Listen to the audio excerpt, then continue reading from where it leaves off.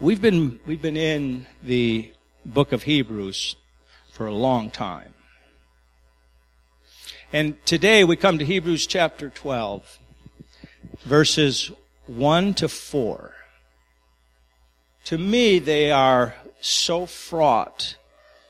They're so fraught with truth, and there is so much here that draws upon everything that's being said for 11 chapters.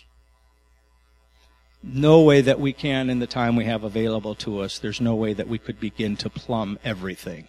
And some of it actually only shows up if we were to look into the original language, and we're not going to take the time to do that. Therefore, Hebrews chapter 12, verse 1, we also, since we're surrounded by so great a cloud of witnesses, let us lay aside every weight and the sin which so easily ensnares us, and let us run with endurance the race is set before us. Looking unto Jesus, the author and finisher of our faith, who for the joy that was set before him endured the cross, despising the shame, and is sat down at the right hand of the throne of God. We've been pushing to get to these verses, that verse in particular, for this time that we're going to spend in the Word. Or a little bit later, we're going to spend around the Lord's table. For consider him who endured such hostility from sinners against himself, lest you become weary and discouraged in your souls. You have not yet resisted to bloodshed, striving against sin. As we have gone through the book of Hebrews, there have been a number of different places where I said that the writer is writing to a group of people who are in distress. And we're getting little hints of here and there and how he is trying to encourage them to hold on in that distress. That's why we've entitled the entire series and our entire study of the book of Hebrews is Timeless Certainties for Uncertain Times. And this particular verse, you have not yet resisted to bloodshed, striving against sin, is kind of a statement that gives us that understanding that yes, they are resisting, but it hasn't been to bloodshed yet. They are in difficult times without a doubt. But it's not the worst that could possibly be, and he's encouraging them to hang on. Backing up to verse 1, we also, since we are surrounded by so great a cloud of witnesses. Chapter 11 laid out this great cloud of witnesses. We spent 3 weeks looking at chapter 11.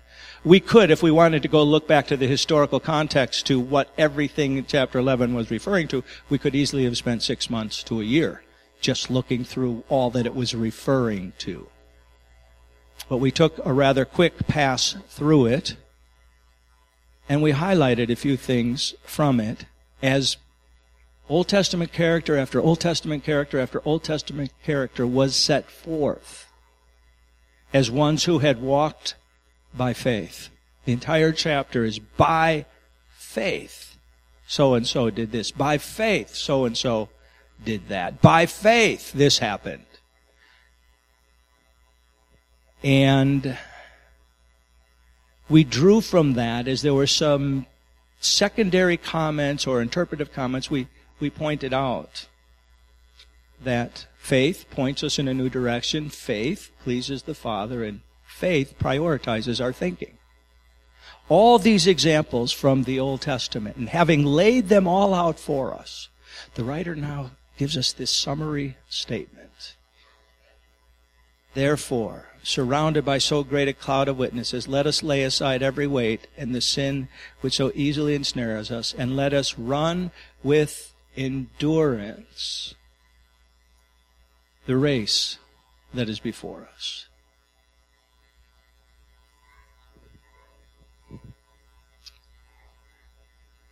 The last couple months have reminded me and helped me understand perhaps even this passage as I've been engaged in people's lives on a very personal basis. And there's one individual who I spoke with briefly yesterday, because I didn't have time to speak long, said, make sure you talk to me tomorrow sometime around the worship service. Because I understand that there's some enduring going on. In fact, it's kind of interesting in these verses that this concept of enduring shows up 3 times. Verse 1, let us run with endurance the race that is set before us. Verse 2, Christ, who for the joy that was set before him endured the cross. In verse 3, first consider him who endured such hostility from sinners against himself. And this idea of endurance is not only in these 3 verses, but it is much of what the writer to Hebrews is saying we're going to need to do. The word literally means to remain under. Remain under. Okay? We're gonna deal with things. And sometimes we're going to deal with them for a time. So anyways, this individual that I ran into yesterday said, hey, glad to bump into you. I was going to call them. I didn't have to because ran into them. Make sure you talk to me tomorrow. Because I wanted to go a little further with what I know that is being endured at this point. So looking forward to seeing them today. I got this text message. Sorry, man, not going to make it. Bad day.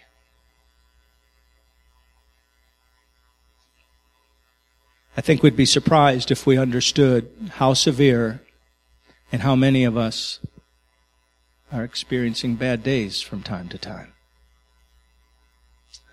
We like to try and create this image that within the body of Christ here, we're all happy because we're trusting Jesus and everything is good and everything is light and everything is fun and there are no problems. That just ain't true, friends. There are times, and I feel badly because I've always went into pastoral ministry thinking that what I'm going to be able to do is solve all people's problems once I understand what Scripture says and I apply it to people's lives. And, I'm going to be that pastor who, man, here it is. You got some tough times. Here's your answer. Go for it. You'll be fine. Yeah, guess what I found? It's not that simple. And sometimes we're called to endure. We may be called to endure physical issues that afflict us for short or long periods of time. We may be called to endure financial setbacks for a time. We may be called to endure the deep infliction of wounds from others. And we try and understand, now God, how am I supposed to process this? Where do I put this? Or we may be called to endure loss, which seems actually quite unjust, the loss that comes our way.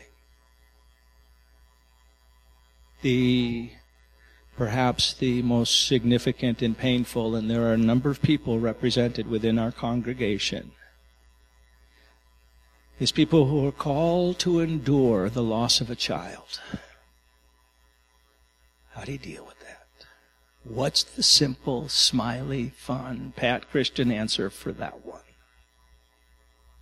Because I guarantee you, there isn't one. Is there, Vernon? There's no pat answer for that helps. And so, the Scripture speaks of us being able to endure. Well, how do we do that? It's such a non-satisfactory response from me as a pastor who wants to solve all problems for people. Surrounded by so great a cloud of witnesses. And that cloud of witnesses, as we considered them, you will recall, some had magnificent victory as they trusted God by faith. And some never saw victory at all. And they were the victims of severe and torturous persecution. And they appeared to lose for having walked by faith. But all were held up to us as shining examples of how we live. This cloud of witnesses around us who lived out their faith life regardless of what the earthly circumstances looked like. And we are exhorted, lay aside every weight. The word means weight. Those things are going to slow us down, because throws out the idea of and the sin which so easily ensnares us, and let us run with endurance the race that is set before us. You've probably all heard the name of Roger Bannister. Roger Bannister was the first sub-4-minute miler. He accomplished that back in 1954. Prior to that, there was a length of time there when, the physiologists of mankind and who do the running in the medical world and the sports people said it was impossible. It'll be impossible for a human being ever to run a 4-minute mile. But with training and nutrition and greater knowledge, eventually, Roger Bannister was the first to do it. 46 days later, it was done again. And it's commonplace now that people are running 4-minute miles.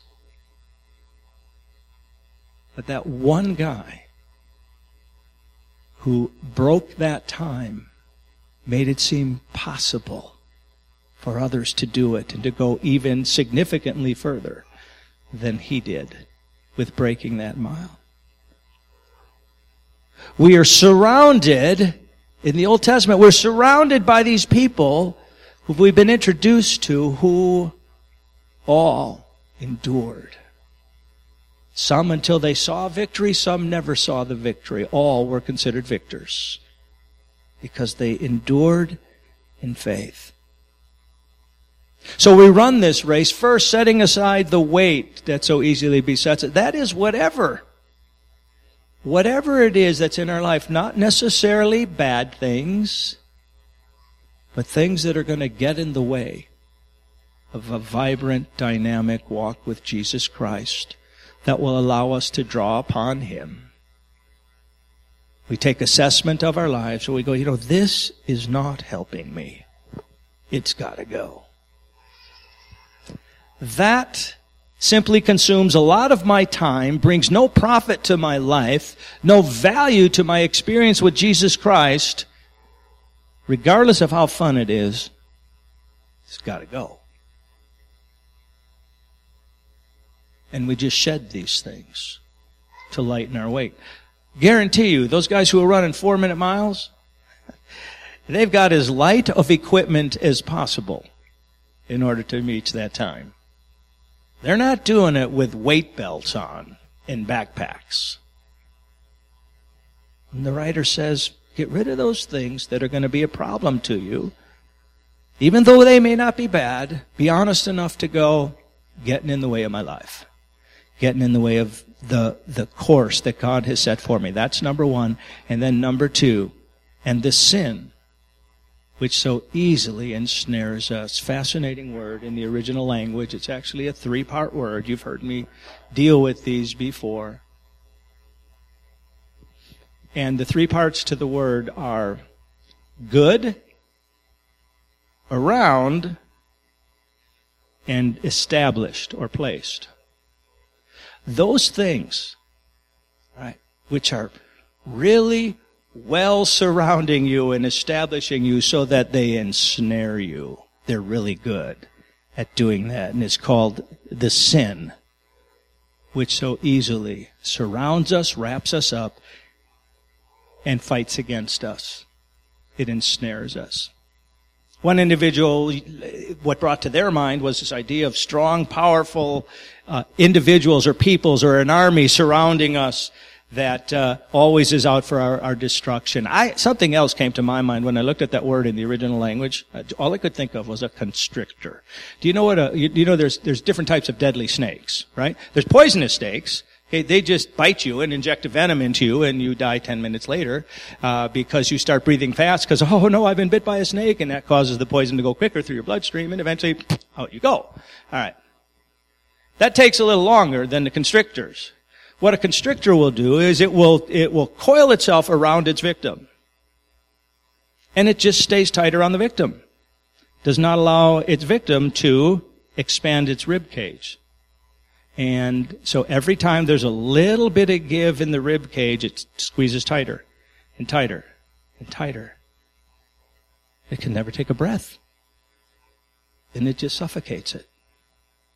Then eats it.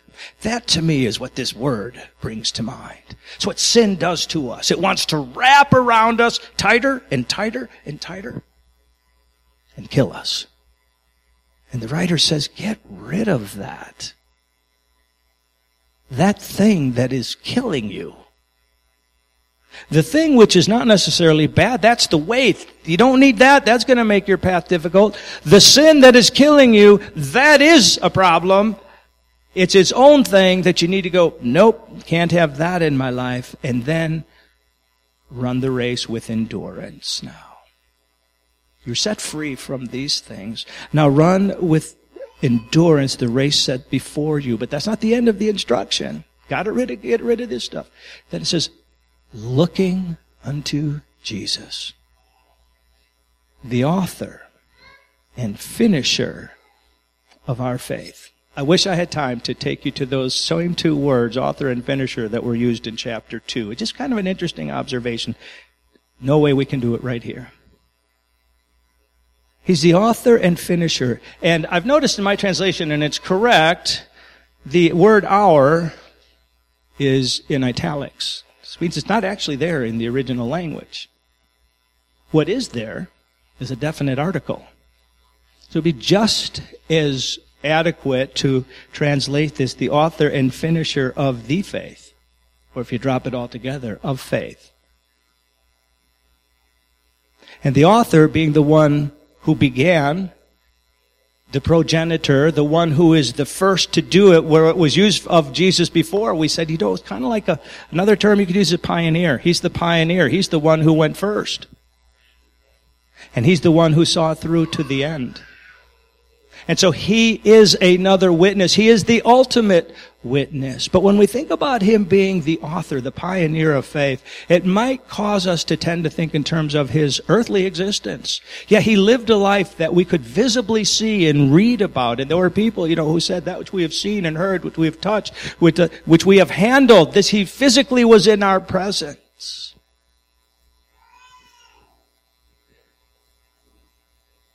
But I think to start his authorship of faith there is much too late. Where did he begin by faith this task of being the one who would save us?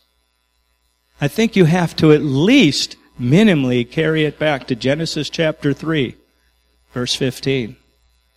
Where, when Adam and Eve had sinned, it was prophesied, God foretold that the seed of the woman, that is Christ who ultimately came, would crush the head of the serpent, but his heel would be bruised.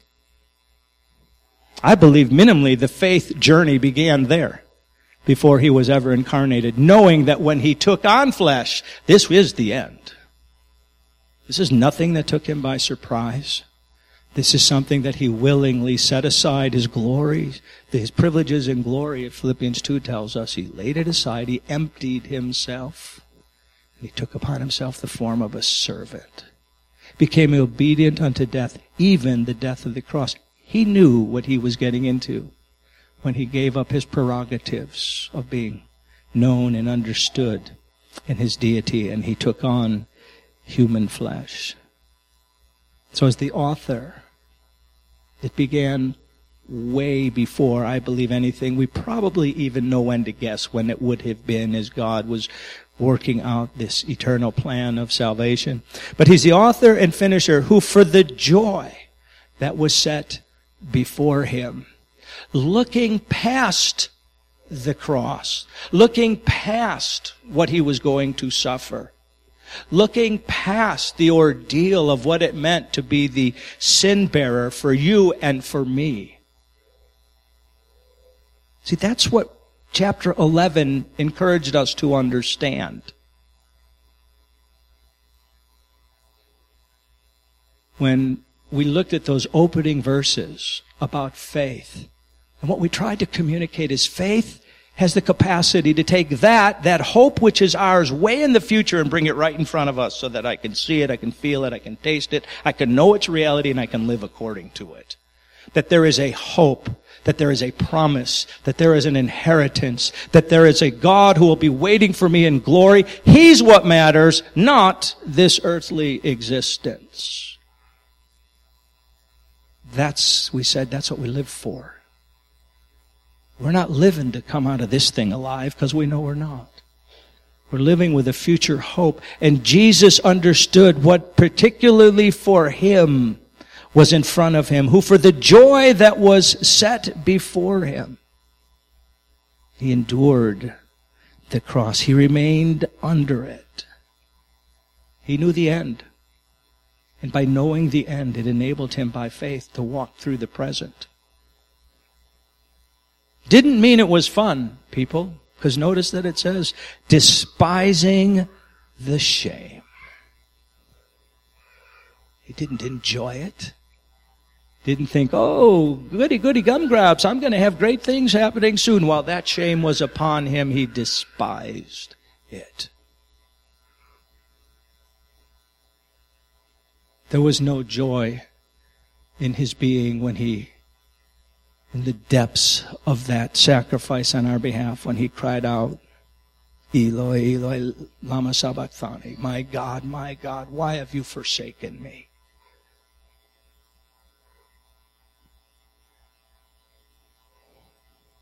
Sometimes we have great shame that is identified with that which we endure. The evil one is great at placing shame upon us, even at places where it's not even called for.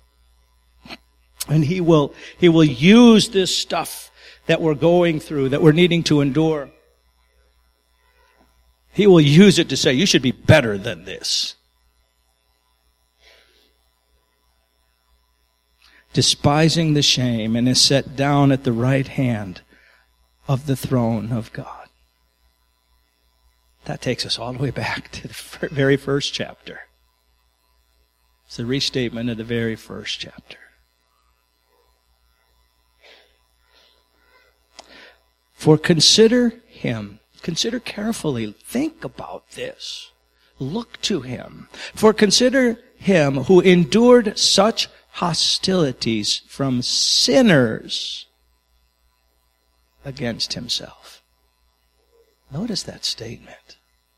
While he hung on the cross, he who knew no sin, put there at the hands of the leaders of a religious system that wanted him out of the way, the leaders of a political system that wanted him out of the way, they were both involved.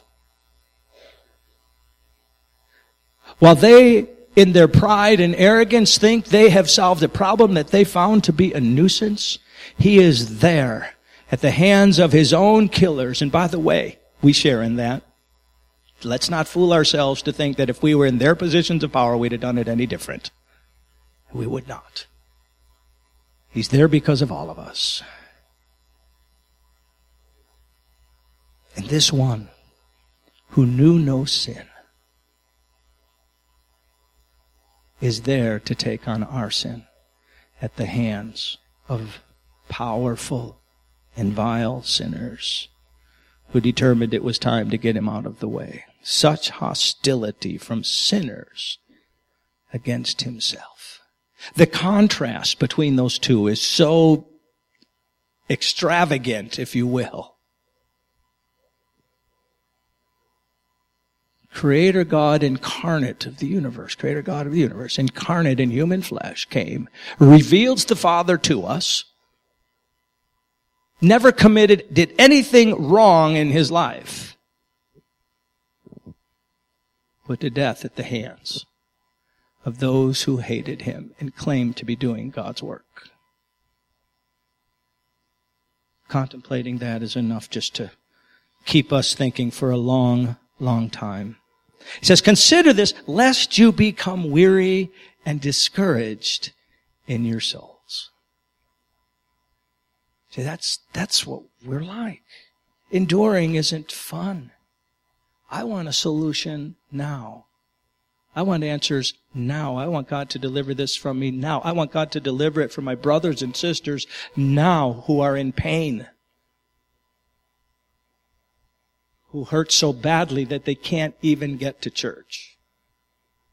I want that deliverance now. And God says, sometimes I'm asking you in your journey to endure with patience.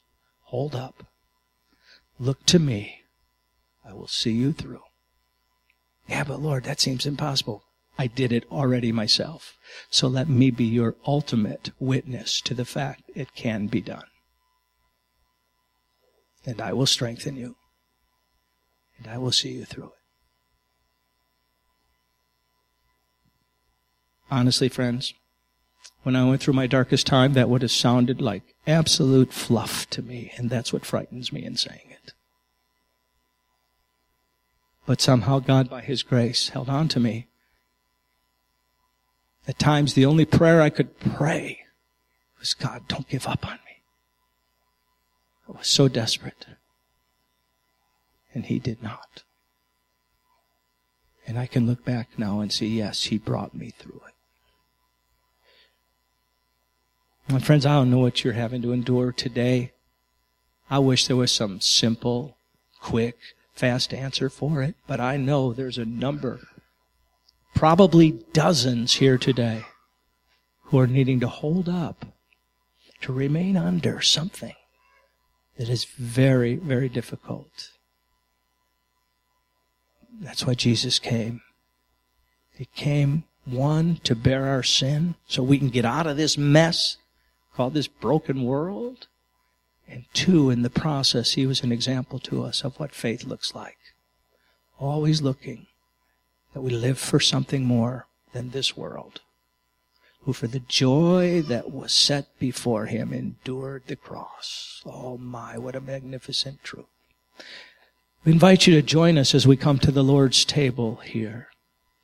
It's a remembrance of just that Christ endured on our behalf. He despised the shame of what took place.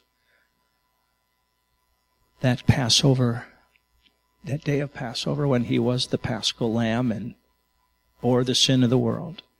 We invite you to share in these elements